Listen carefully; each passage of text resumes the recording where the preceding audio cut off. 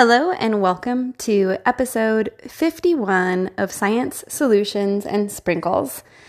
Today I want to give you a book review of the book Being Mortal by Atul Gawande. I picked up the book while at the library. I recognized the author at the Friends of the Library area where they have the books for sale. There was a senior citizen working there and she was like, "Oh, I've read that one. It's really good."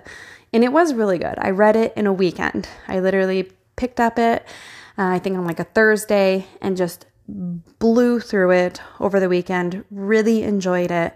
And what I loved about it were the anecdotes and his point of view. And he really presents it really well in the book. I really like Atul Gawande. I've read other books by him, and that's kind of what drew me towards this one. I've read his Checklist Manifesto. I've listened to Audible, his book Better. And during Being Mortal, I cried, I laughed. I actually even had some great conversations with my husband regarding thoughts from it, right? Some of the ideas in Being Mortal are things that we've done or been through with, people being on hospice and going through this with family members. I also recommended it to my friends on Facebook. I shared a quote from it that I'll share at the end. And I got feedback from nurses who have read it, people involved in hospice, anyone dealing with hospice or aging parents or somebody who has cancer or anybody who wants to face their own mortality. This is really a great book. Facing cancer is something I bring up. You'll be hearing about this more from me on the podcast. I don't have cancer, but I'm fascinated with the ways to prevent and mitigate it and have been reading books as such. It's a big research area for me right now, and I love to distill that information. But anybody who works in end-of-life care in any capacity would be remiss not to read this book. When I reached out to my mother-in-law and said, "Hey, have you read this yet?" And, she's a hospice nurse. She was like, "Absolutely, it's a great book." So I highly recommend it. I'm going to go through the highlights. I'm going to talk about the different chapters. I'm going to share with you some great questions that he asks in it that are things to consider. And I'll share some of those also on my blog where this is going to be posted as well. So the highlights. He starts by saying that mortality isn't something that's taught in medical school, which is such a fascinating thing. Nutrition's not taught in medical school, right? He talks about the dissection of a corpse, and it's all about looking at the anatomy and not really focused on mortality. Even though you're dissecting, in your anatomy physiology courses, this human body, this dead human body, you're not really taught about mortality. You're doing that to learn about the living body. Another interesting highlight is that 2 books I've read recently have mentioned Tolstoy's The Death of Ivan Ilyich. So may very well be a book I picked up. I did pick it up this week and we'll start reading it. Although when I checked my local library, I was surprised to see that they didn't have much Tolstoy. He talks about death a lot, obviously, the book's on Being Mortal, but he talks about how it's changed over the years. And death used to be this ever-present possibility, right? People around died all the time. Someday you could get sick and die. But now you don't just get sick and die. You get sick and you get better, and you get sick and you get better. And as we age, we've had treatments, and people have good days and bad days. And I've watched people on hospice have good days and bad days. We're living a lot longer, but old age isn't a diagnosis, right? He actually has a chapter titled Things Fall Apart. And I think that's exactly what our bodies do. Ever so slowly, we fall apart. And modern medicine has really slowed the process down. However, once things start to happen, they kind of start to cascade. The dominoes start to let go. And if you've ever watched someone age close to you, you've seen this happen. You've seen the hills and the valleys that they go through as they age.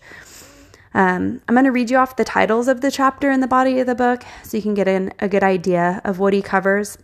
The first chapter is called The Independent Self. Then there's Things Fall Apart. Chapter 3 is Dependence.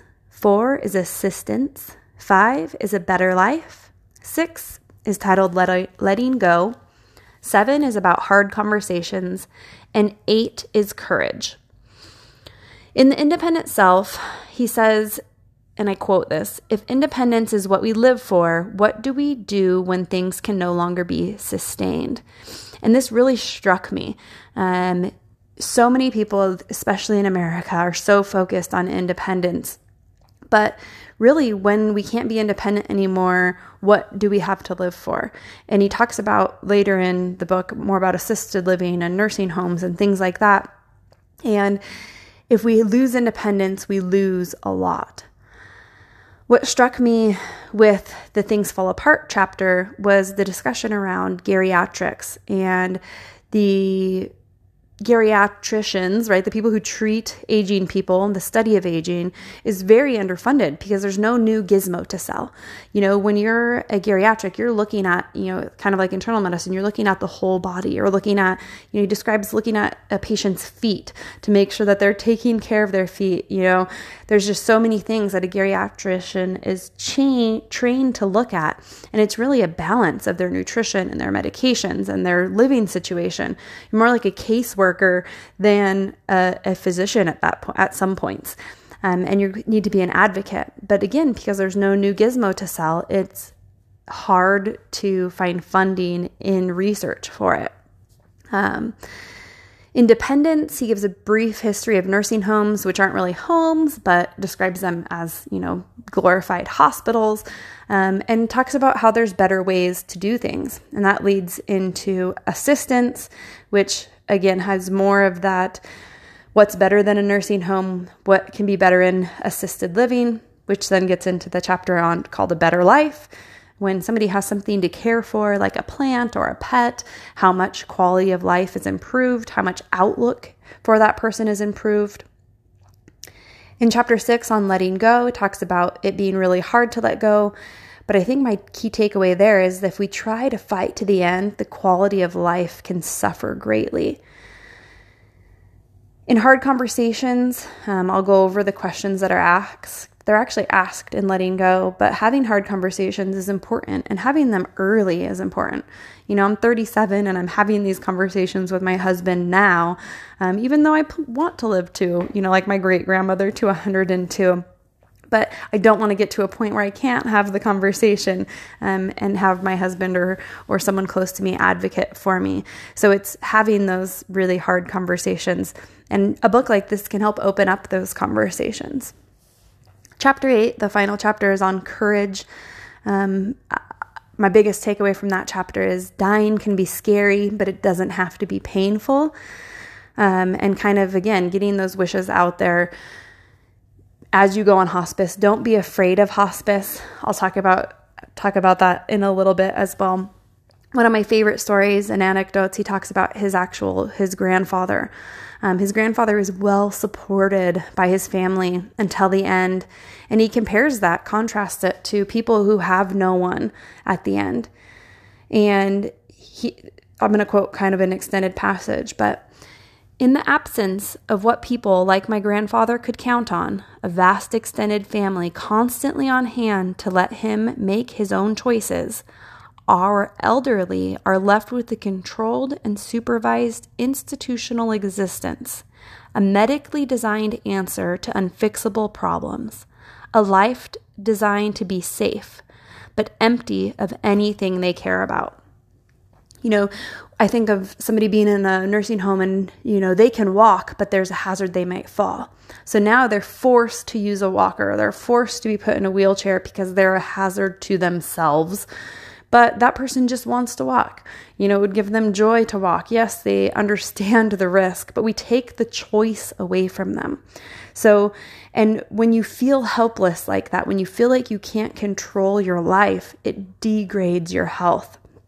So many epiphanies from this, but that quote, that we're trying to medically designed answer to unfixable problems. We try to protect these elderly so much that they lose what they need to live for. And I think of COVID here, in 2020 as it came on, COVID-19, and we restricted visiting all of these patients and how many of these patients died. I know people in their late 90s who got COVID and survived it. So what was the detriment of us to protect them? We removed visiting, but how many did we kill by doing that? Controversial subject, I know, but is very interesting to me to look at the psychological implications of the isolation that elderly go through. The questions that matter, these are the questions I'm going to share on my blog, but I also want to share them with you here. These should be visited frequently. So at this point in your life, how do you want to answer them is going to change over time. So in the end, if you're going into the hospital, these answers might change.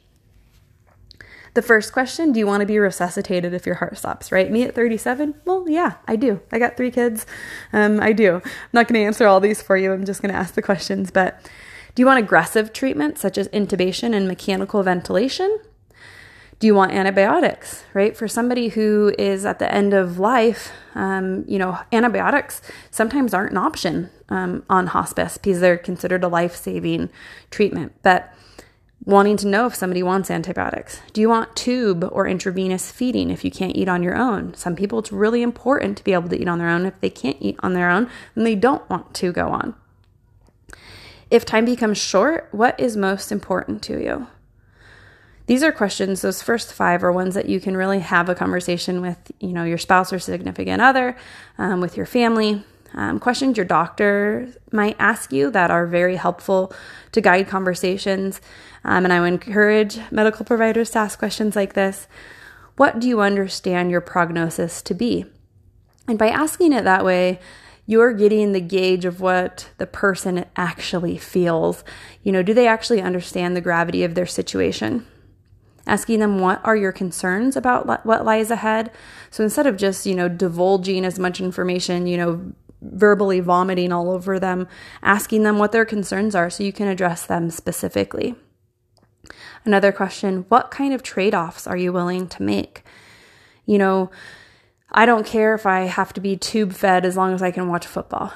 You'd be surprised what people come up with when you ask, what kind of trade-offs are you willing to make?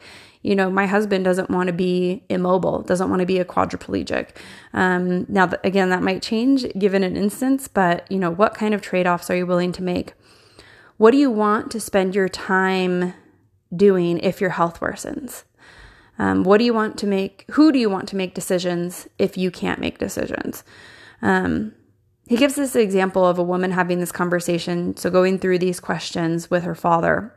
And the father responds, if I'm able to eat chocolate ice cream and watch football on TV, I'm willing to stay alive. And armed with that information, when there's a hard decision to make in surgery, she's able to make the right decision because she knows as long as he can eat chocolate ice cream and watch football, then he wants to stay alive, even if it isn't, in a bed. So many great stories, so many great anecdotes in this book, but my key takeaways is that living is more important than surviving. Living, quality of life, plants and pets can help, especially with seniors. I love having plants to care for all over my house. No pets right now, but pets are also a great way, right? Having that thing to keep caring for, to provide love and support from the senior too, as well as that companionship. Another key takeaway is to use hospice as soon as it's offered. You can always come back off of it. It really can improve quality of life instead of, if you're on hospice and you have an incident happen, you don't always have to go to the hospital. Sometimes they can come in and, give you more pain medication or things that you need instead of ending up in the hospital and maybe being exposed to more, lethal germs and things like that. So I think that was an interesting takeaway for me. And then twice in my life, I've watched someone close to me pass. Once they had closure, once something, like the day before was like, they got some sort of news or, something happened and the next day was the day that they passed. So it's like they need closure, but this quote that he said, and this is the one that I shared on Facebook that was especially interesting to me, but no matter how much one has seen, nature refuses predictability. So doctors don't know that much about what's going on. They know what they have experience in, they know what they have seen, and sometimes that biases them. In the case of death and dying, we can't predict it. We can't predict what nature is going to do in that body. So this is my review, podcast number 51 of Atul Gawande's Being Mortal. If you like it, share it. Comment on the blog, comment through Anchor FM, and let me know that you found it helpful. Again, feel free to share it. This is Sarah Jane with Science Solutions and Sprinkles.